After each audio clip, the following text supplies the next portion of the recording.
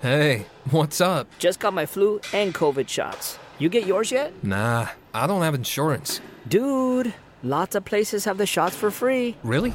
But are they even safe? Yeah, and vaccines help prevent serious illness. I'm not missing out on this season, especially with Nate's party coming up. Okay. I'll get mine too.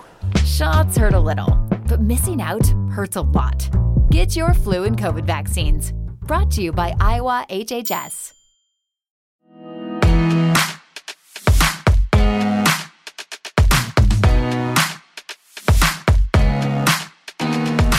In the week that saw the Jeremy Kyle Show axed, the Netherlands win Eurovision, and Jack Whitehall standing in for Graham Norton, this is Series Linked. I'm Emma Bullymore from the TV Times, and this is Mark Jeffries from The Mirror. Hiya, Jeffers. Hey, you right? Yeah, good, thank you. Well, on this week's episode of the podcast dedicated to everything on the box that's both on and in demand, Julia Stiles comes in to talk to us about Series 2 of Riviera.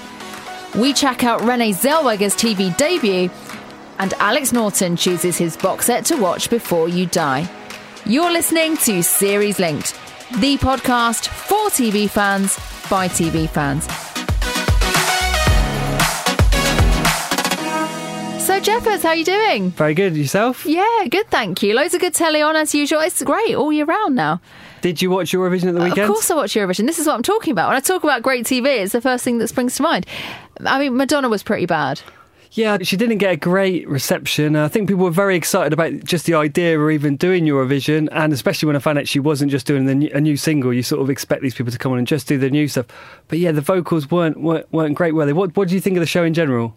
It was good fun. I mean, it's always terrible presenters. Apart from that year that they went to, I think it was Stockholm and Mans and Petra, they were fantastic.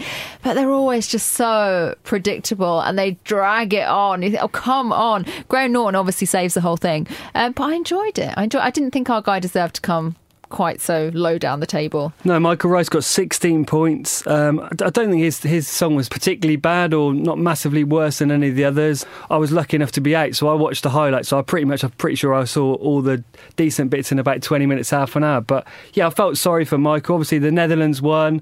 I like the Russian guy singing in the shower and the weird sort of bendy things. I think the that's Australia polls, yeah. So, what do you mean you were lucky enough to be out? Well, I do normally. What do you mean you're having a life? There's a massive TV event on. This is your job, mate. I do normally watch it, and I do really enjoy it. And I think if you look at it from the outside and you don't normally watch it, you would think like 4 hours or whatever. That is crazy. But you do, when you're there, you have a few drinks with your friends. You do really get into it. I always have a fun night watching it. But I was out this time, and yeah, like I said, I sort of skimmed through, and it looked pretty exciting. Most of the acts looked nice and varied, lots of sort of weirdness, wonderfulness, some very serious, talking about, I think, like body issues. Was that France, I think?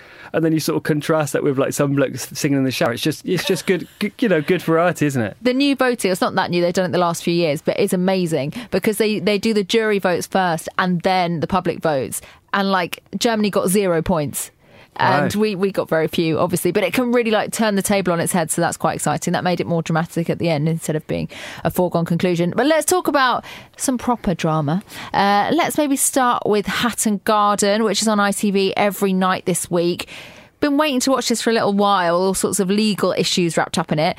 Do you enjoy it, Jeffers? I really, really liked it. Yeah, it's a 4-parter, and it's all 4 parts are on this week. They're streaming it across 9 o'clock on ITV every night, and it's really good. I think the first 2 parts are sort of a lot funnier and a lot less sort of serious than the latter part of it. I guess that's because eventually, they get caught and it sort of turns sour. But it's really good. At the sort of centre of it is Timothy Spall and Kenneth Cranham. They're playing the 2 gang leaders, Terry Perkins and Brian Reader.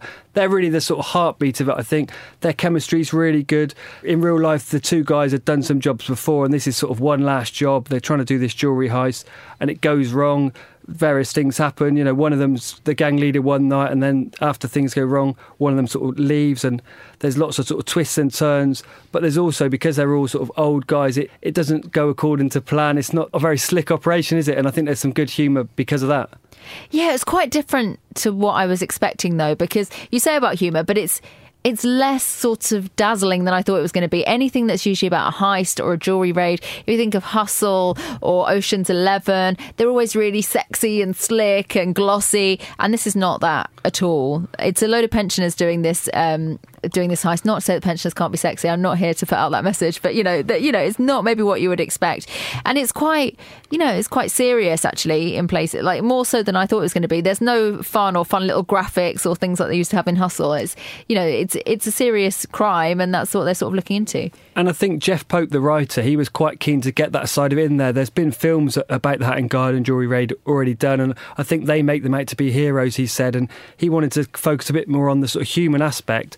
And whilst I say I found some humour in, I guess, the way the pensioners went about the job, and the fact they're sort of wheezing and sweating and sort of keeling over a bit. There is a much more serious element, and he really focuses on those people who had things stolen from them and how it affected their lives. There were some people who basically went out of business or bankrupt because of this, and so you do get that sort of tender emotional side. I personally think that comes out more in the second half of the drama, so it's almost a drama of two halves to me, but it does really work, particularly as well to binge a couple of these. So I'd say if you miss the first one or two and you still think it's sort of on the fence about whether to watch it, I'll definitely give it a go, maybe watch 2 in a row.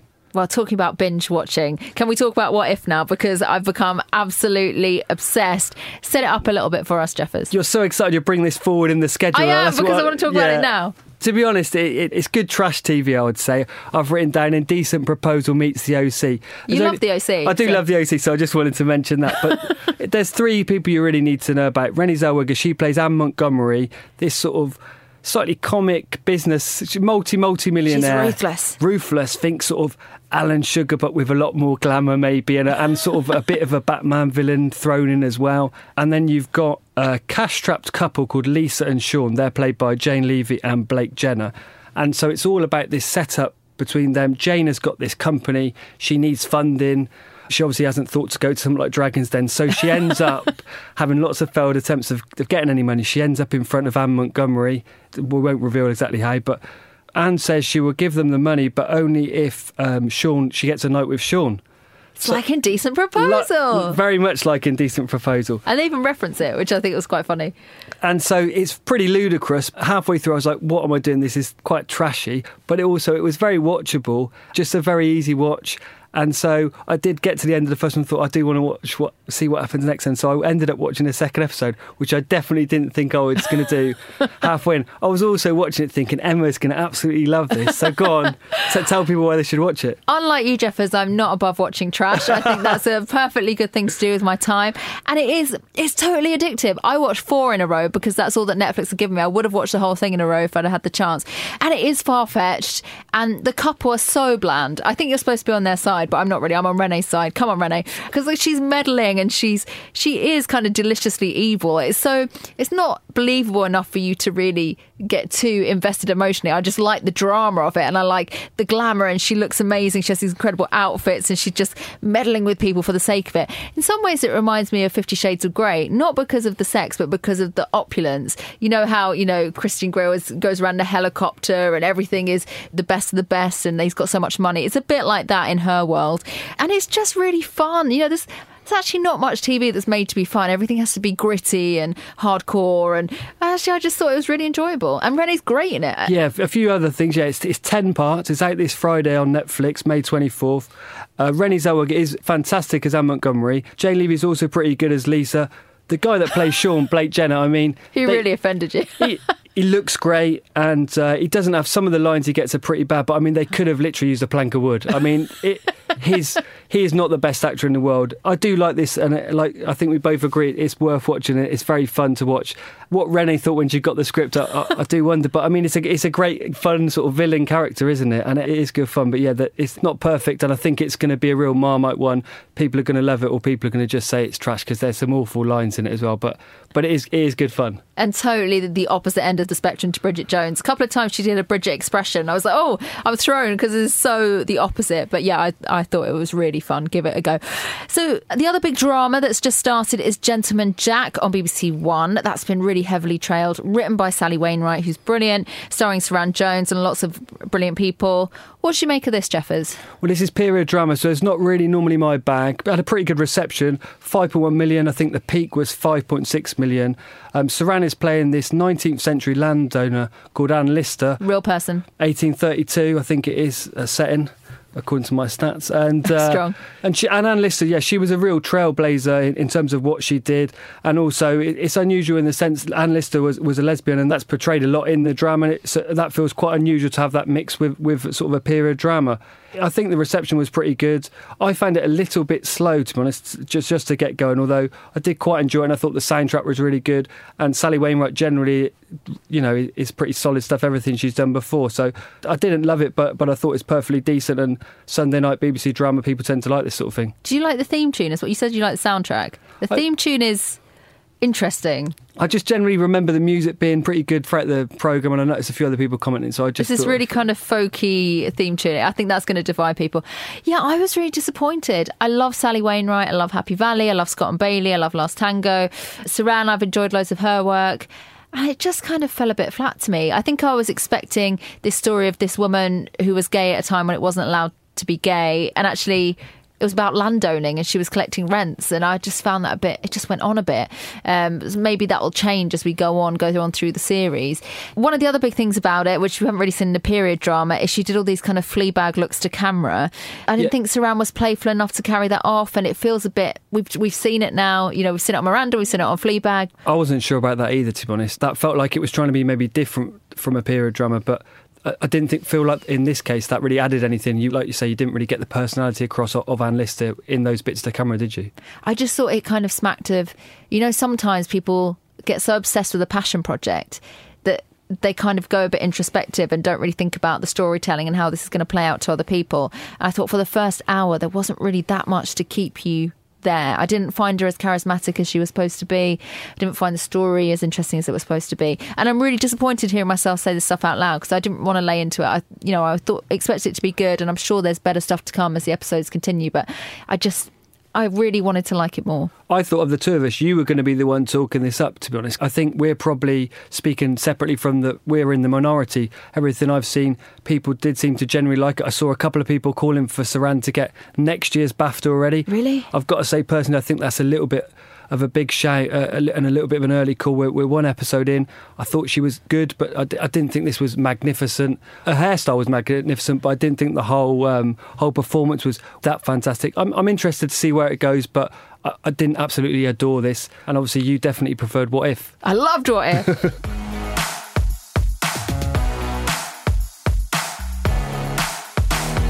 So this Thursday sees the return of Riviera to Sky Atlantic. The first series was Sky's most successful original series ever. And earlier in the week, we caught up with star Julia Stiles. Yes, Julia Stiles, to talk about what we can expect from Series 2. It's very glamorous, very beautiful. Here she is. This is Julia Stiles. So, Julia, I'm reading this because you described Series 2 of Riviera as if Shakespeare and the Greeks had a love child. Yeah. Do you care to expand? It sounded cute at the time. I love it. I love it.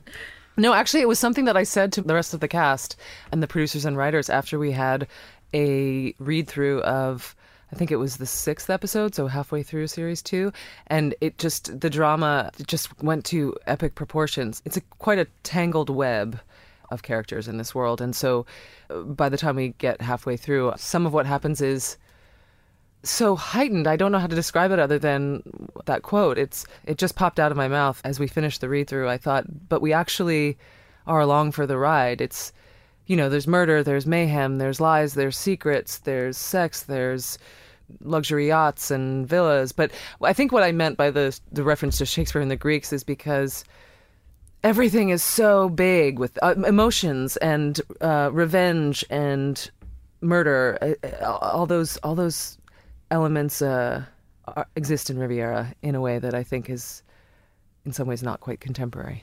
And it is so glamorous. It looks so beautiful. What's that like to be part of, or is it actually not really that glamorous behind the scenes? Well, it's a stunning place to shoot, and I would pinch myself every week when we would be at a different, extraordinary vista or on the coast of the Mediterranean Sea or a luxury yacht. The list goes on. It's quite glamorous, but behind the scenes there's work that goes into it. And so there were times that I would find myself, we would shoot in a remote location and they couldn't bring all the trucks up the windy path. And so we ended up having to do hair and makeup behind a bush, and that kind of stuff happens. But it does feel quite fancy. And I think you said at the premiere, there's one scene where you're thrown about a lot, you're in the water, and that probably wasn't quite as glamorous, I imagine.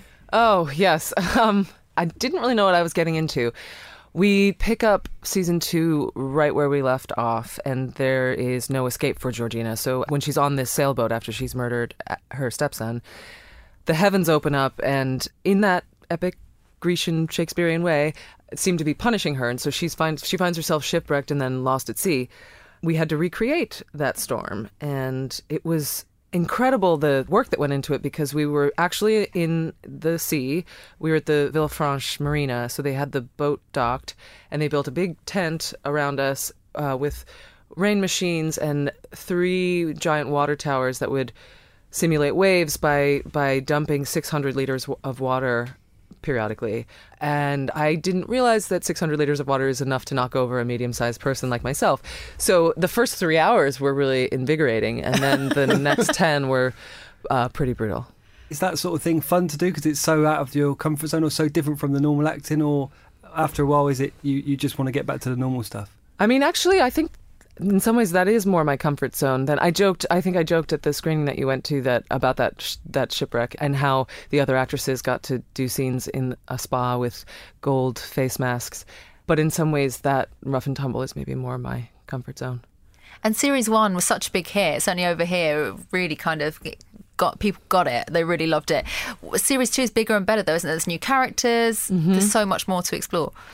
We introduce another family, the Eltums, who are kind of an old money family living in the Riviera that mirror the Cleoses, but they serve to show how thick the grapevine is there and how societal pressures are closing in on Georgina, and that everybody's watching what you do, and it's going to be very hard for her to keep a secret.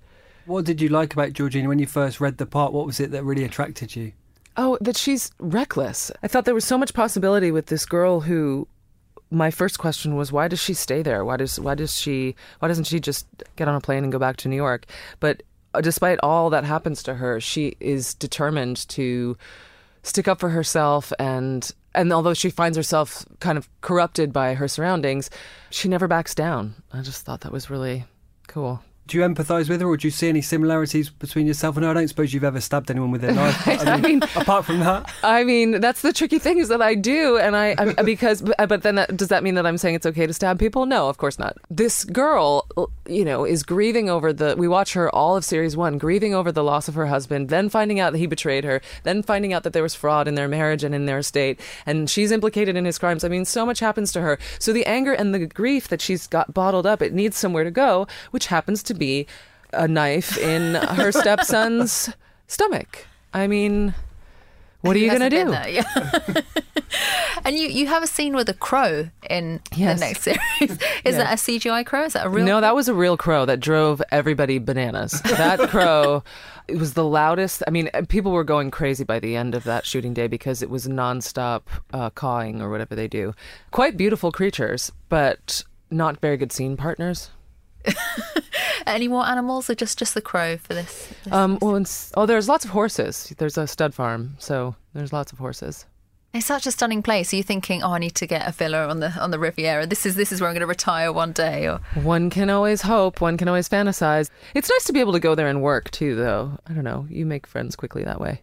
I was interested in the process as well, because obviously you've done some really huge films as well as doing TV. This is quite very high-end, high-spec TV, but are the processes quite different? I imagine TV shoots a lot quicker. Do you have a preference of the two?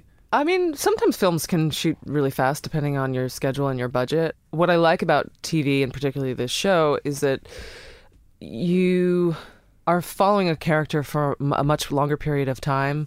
You just cover more territory, and you're just not afforded as much screen time with a film. So just when you can get absorbed into playing a character, you're finished.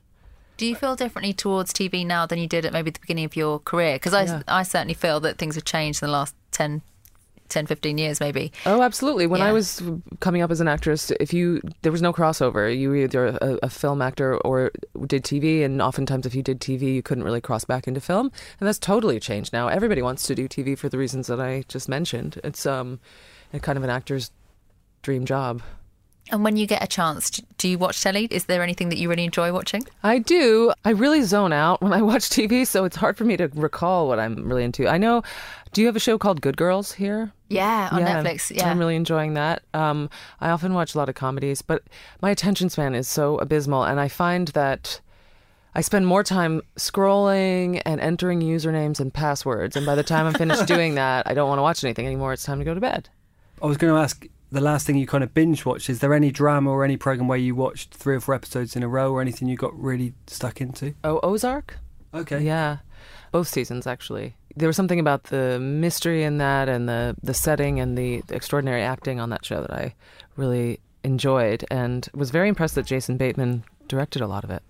What's it been like for you being over here in London? Lots of people stopping you to talk about 10 things I hate about you, or what's it been like? I've been going from interview to interview to like shuttled into a car and then back to the hotel. So I haven't really, I've been in kind of a bubble, but I'm going to go see some theater and, be out and about a little bit more. So who knows? It's funny because the show's not as well known in the United States. When I go home, I don't feel any sort of difference. It's kind of more remote. That makes sense. It's kind of which is kind of nice. So are you saying that Riviera isn't as... Riviera's not as well known in the States, right, yeah, okay. Because season 1 came out a lot later and we're trying to catch up. I think here it was getting 1.2 million regularly, which is one of Sky's biggest ever shows. I think 20 million downloads. I mean, it's really huge. Yeah. Is it something... I don't suppose you can say exactly how it's going to end the second series, but is it something in theory you might like to carry on doing for a lot longer? Sure, we're talking about it. There's potential, and I do really enjoy working on it. And now I think the way that we end season 2, there's a lot of potential for where the story could go. It's kind of wide open. And do you think going forward you'd like to continue to kind of mix it up with both doing film and TV? As you were saying, it's easier to do that now. Is that kind of where you see your career? Or you mentioned watching some theatre. Would you like to do more theatre?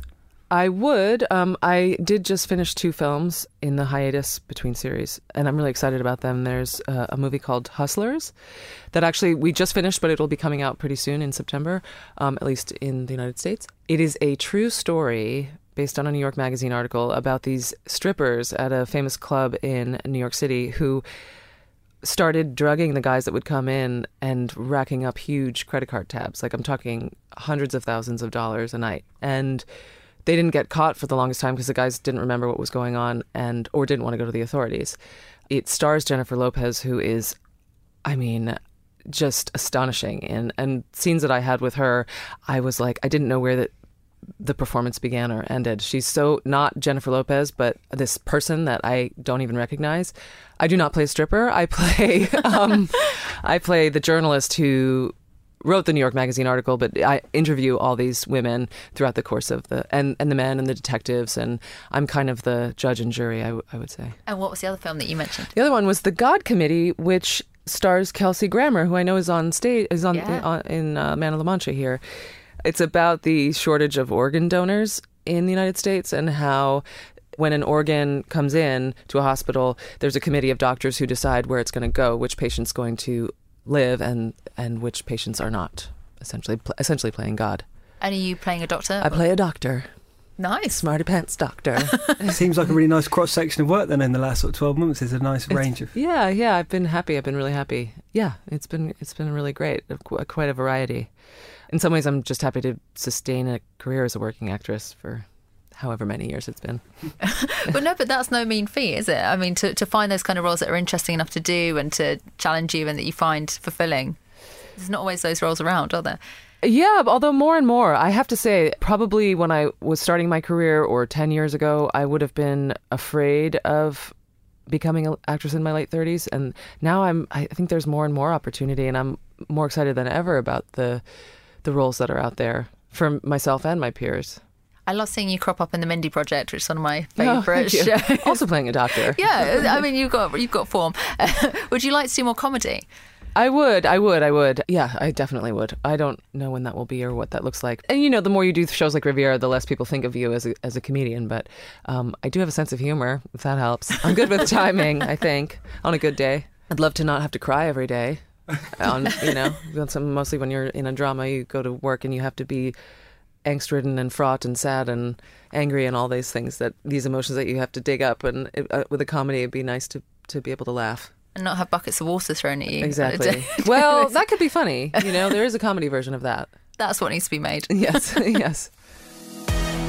Thanks very much to Julia there. Riviera returns to Sky Atlantic this Thursday. Hello, podcasters. Are you hungry? I am. Well, actually, I always am. That's why I'm doing a new series called Out to Lunch with Jay Rayner, where I take interesting people to eat in a restaurant I reckon they'll like. I've spent my career interviewing over the dinner table. You just find that people relax more when they're being pelted with fine wines and being fed ample food. So in this first series, I'll be breaking bread with a whole bunch of people, including Richard E. Grant. Like a multiple rolling gastronomic orgasm. Mel C, Stanley Tucci, Tracy Ullman, and Jamie Dornan. Out to Lunch with Jay Rayner. Subscribe now wherever you get your podcasts. You know you don't want to miss an episode.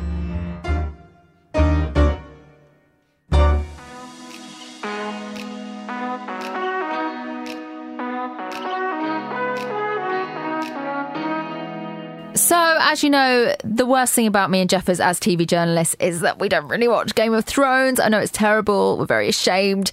It came to an end this week, which is a massive relief for us. And it was kind of mixed reviews from its viewers, who are usually very loyal to the series. So, Jeffers, my big question to you this week is, what other programme, which other hit would you like to see killed off before it outstays its welcome? First of all, I thought about drama with this one. And I like The Bay, the first series that was just on. It's been recommissioned. I just don't know where that's going to go, so I'm a little bit worried about that. I thought about killing that off. Liar, again, really enjoyed the first series.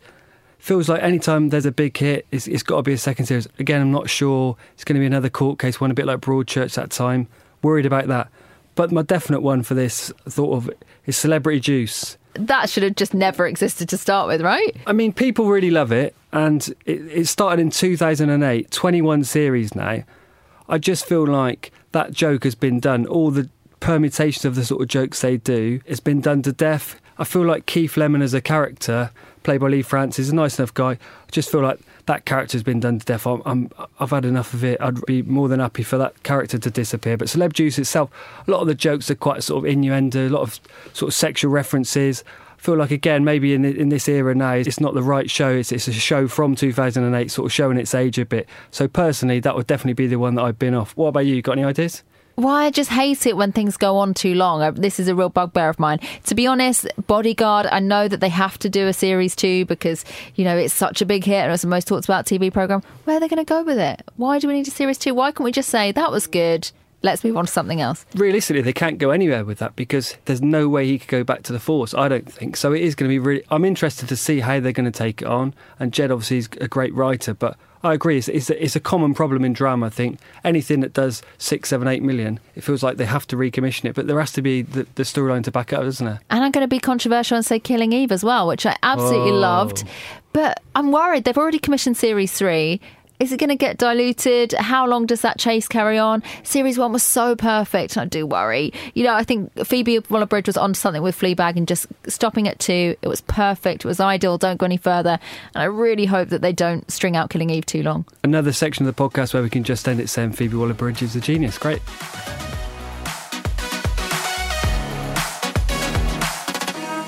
Let's talk about a couple of documentaries now. Monday saw the premiere of Thatcher, A Very British Revolution on BBC Two. I would have thought some people very put off just by the title. I know that she's very divisive as a figure. Jeffers, what did you make of this? Well, working for the Mirror as well, I thought I'd absolutely hate this, to be honest with you. And most of my thoughts about Margaret Thatcher, when I look back, they're generally negative. And I had to watch this for work and I was thinking, oh, this is going to be painful. But it is very interesting. And it's sort of like a time capsule as well as just being about Margaret Thatcher. It does look back at different periods of political reign and different periods of Britain, really. It goes right back to obviously starts with her early career back in the 70s before I was even born, and it shows a very different time in politics. There's an interview where Margaret says she could never imagine a female prime minister, which is it's great. An amazing bit of footage. Yeah, and it's great to sort of see that and see how far we've progressed in a good way.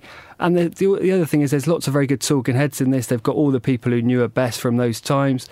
and some nice sort of more innocent stuff. There's talk of her spending a lot of time in the evenings in Parliament ironing her husband Dennis's shirts.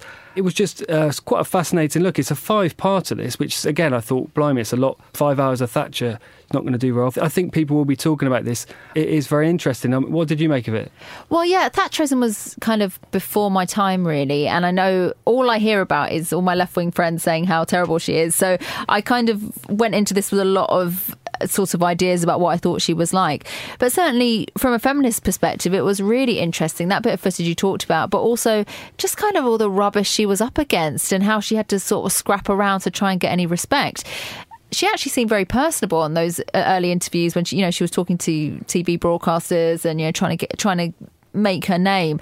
I just thought it was really interesting because, like I said, I just know so little about her other than what other people have told me and what other people have said about the miners' strike and what she stood for, that just as a piece of history I found it really quite interesting and well made as a documentary. And incredible to think it was almost like a happy accident that she even got in to become leader of the Tories. The sort of selling point to get other Tory MPs to vote was, well, she's not going to win. Why don't you just give her a vote in this first round and then we'll get the heavy hitters in for the second round of the elections? And she gets so many votes, she ends up being sort of unbeatable and sails through and the rest is history. And she eventually becomes Prime Minister. I found that really interesting. I'm sure people who were around at that time, it won't be as great or such big news to them, but I think perhaps for younger people it is interesting. I'm sure the middle parts of this 5-parter maybe are going to be less pleasurable to watch. There's going to be a lot of things like the poll tax riots and a lot of negativity, and also perhaps towards the end it's going to be quite emotional and the country's going to be in quite bad shape. But as the first part goes, I thought it was really interesting and sort of captivating to watch. Yeah, I agree. Okay, well, let's talk about something very different now in this little section. Netflix has got this show that people have been chatting about on social media. I've just sort of heard about Tiny House Nation. How would you sum this up, Jeffers? I mean, this couldn't be more different from what we've just talked about. It's a cross between changing rooms, grand designs and DIY SOS. That's sort of, if you can get that in your head. And it's 2 guys called John Weisbarth and Zach Giffen, and they are helping families to build and to basically move into these tiny houses. They've all got to be under 500 square feet. Basically, though, it's families living in really posh caravans. That's sort of what it is in America. For various reasons, I think some of them haven't got much money. Some perhaps don't want to have a massive mortgage, or some of them they've got sob stories that you find out about. And these guys really do help bling up the houses that they're going to be in. And some of them do look incredible, and the amount of things they're able to fit into the space is pretty interesting as well. So it's probably for people that like your grand designs or used to like changing rooms. It's that sort of style show. It's very light. I suppose if you're a different type of person to the person that watches What If, this again could be sort of your guilty pleasure in the sense it's quite trashy, it's quite easy to watch. I mean, I don't know whether you enjoyed it or not. Yeah, I did enjoy it. I don't know I can't really explain why, but whenever they said tiny house, I found it absolutely hilarious just because they're using that as a sort of scientific term. It's a tiny house. And I was obsessed with them. And they're beautifully made. They're almost like little log cabins and everything has its own place. So you have things that, bookshelves that rotate and stairs that are perfectly built so that they use kind of the least amount of space. It's all very efficient and something is very pleasing about that. One of my friends is half Japanese and I love how everything in her house kind of has its little space and it fits, and that's somehow very therapeutic, I think, to watch on TV. And it's also got that same kind of journey that all these kind of shows have, seeing this family, they're stressed out because they can't get this tiny house finished, even though it's tiny, and then someone kind of whooshes in and saves them at the end, so that's quite fun and you get that makeover feeling. I quite enjoyed it. I mean, I don't need to watch the next episode. I didn't need to binge watch it, but it was quite nice. Sometimes you just want to have something on while you're tidying or while you're doing the washing up that's kind of half there. I quite enjoyed it for that kind of programming. It would be perfect for that. I think it was originally on the FYI cable channel in the States, started in 2014, so there's loads of episodes, but also you get those sort of jumps where there's clearly was an ad break, so you can kind of, like you say, be doing the ironing, doing the washing up, and you could look away for 5 minutes, look back, and you're pretty much still with it. You're not going to lose track of what's happening. You sort of need to see the start, roughly what it looks like, and the end. That's the same with all those shows, really. I suppose apart from Queer Eye, where you really want to see everything they do, but basically just watch the first 5 minutes, last 10 minutes, you're done. And my only worry, as with all these sort of shows, is a lot of it is being made with MDF or those type of woods, and I wonder in 6 months' time or a year, if we went back to this tiny house, would it be, a tiny skip, or would it, what sort of condition these things are in a year or two down the line? And they all say they're having great fun, but let's be honest, if you were living in that small house, you'd have some rows, wouldn't you? I mean, it looks too small a space to have a couple, or in some cases more than 2 people living in it. I'm not sure I could do it. You're such a wood snob. I was unaware of this. And also, so everything's perfect, but then there's things you don't think about. So the first one, where's the wardrobe? There's no room for a wardrobe. Where's room for a pair of shoes when you take them off? Or shirts. I'd thought there was no place that you could actually hang a shirt. There wasn't a wardrobe big enough. So there's definitely some drawbacks, but hey, there's no mortgage, so I guess there's one bonus. Tiny house living isn't for us, Jeffers. No, definitely not. Now it's time, once again, to add to the list of box sets to watch before you die. Each week, one of our favourite faces from the telly tells us a must-see series. Last week, it was Alex Horne. He chose The Detectorist. I think we thought that was quite a good choice. This week, it's the turn of Alex Norton. There's been a murder from Taggart. That was not my Scottish accent. And he'll be starring in Hatton Garden, which we've been talking about. This is his box set to watch before you die. I'm Alex Norton. And the box set that I couldn't live without is Martin Scorsese's collection called The Blues, A Musical Journey. If you were black for one Saturday night on Beale Street, you never would want to be white anymore. Oh, 3 o'clock in the morning, baby. And the reason I think it's so important is because the blues defined the music of my generation. When they got to the big city, they plugged it into the wall, made it into electric, boom! From rock and roll through the Beatles up to punk, I guess. Everybody drew from the blues. Like the wild geese in the wind. And I noticed then that white America started paying attention to blues.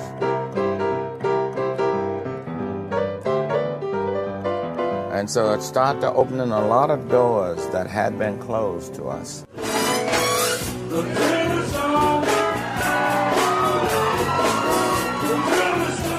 It's the real roots of the music of my generation. I urge you to watch it.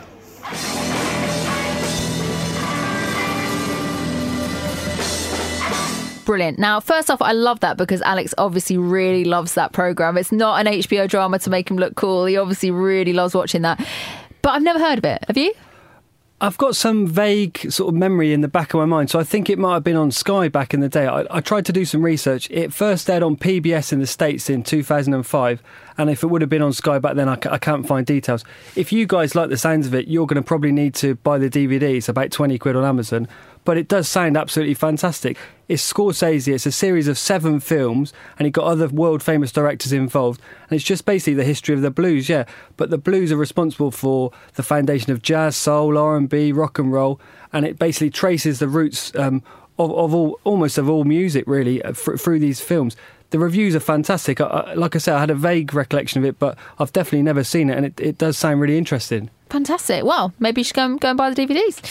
Thank you very much, Alex, for that. You can catch up with Hatton Garden on the ITV Hub. It's on every night this week on ITV as well. And there'll be another box set to watch before you die next week.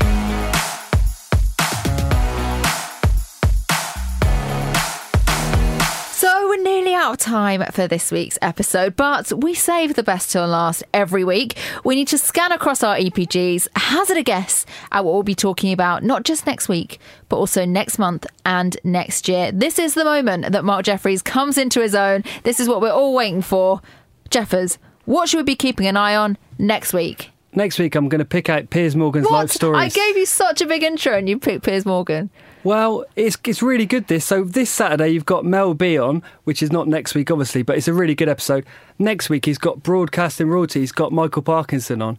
I went to see this be filmed. It's a really, really good show. I think lots of people are going to talk about it. Lots of people are going to enjoy it. I know not everyone likes Piers, but I do think when he does these interviews, he gets really good guests. So I think Michael Parkinson next week, and I'd also say watch Mel B this week as well. So it is really good. And Michael Barrymore's coming up as well. That's going to be an amazing interview. Yeah, I think this series coming up, he's really pulled out and he has got some decent people on. So I do think it's worth a recommendation. Okay, next month. Next month, I think it's going to be more your bag. We've got Black Mirror back, June the 5th. 3 episodes dropping. Andrew Scott, Anthony Mackie, Miley Cyrus all involved. I think that's going to be really good. It's the usual thing, looking at sort of the way we look at technology, perhaps mocking us a little bit in the 21st century. always a lot to be talked about, I think, when Black Mirror episodes drop, and we got 3 coming, so I think that's quite exciting. What about next year? Next year, there's 2 things that came out recently that being filmed. BBC Two are going to do a factual drama called Salisbury. It's going to focus on the impact of the Novichok poisonings in Salisbury. I think that could be quite good, 2-part drama. The other end of the spectrum, Netflix have announced a new fashion series. Great. Next in fashion, it's going to have Alexa Chung and Tam France from Queer Eye. You lost me at Alexa Chung, but okay. What are they doing? Just chatting about fashion? Yes, and it's going to be looking at new stuff coming up in fashion, yeah. Oh, you'll love that. Right, lots for us to keep an eye on there. That's all we've got time for this week. This has been the Series Linked podcast. If you're enjoying the podcast, and we hope that you are, please do leave us a 5-star rating and a review. See it as your good deed for the day. And make sure you've subscribed as well, so that the next episode will be ready and waiting for you when it drops next Tuesday. For now, though, bye-bye. See you next week.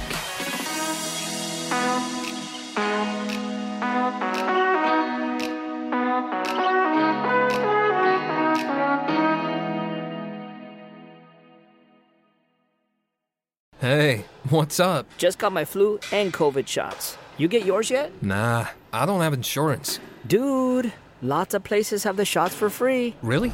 But are they even safe? Yeah, and vaccines help prevent serious illness. I'm not missing out on this season, especially with Nate's party coming up. Okay, I'll get mine too. Shots hurt a little, but missing out hurts a lot. Get your flu and COVID vaccines. Brought to you by Iowa HHS.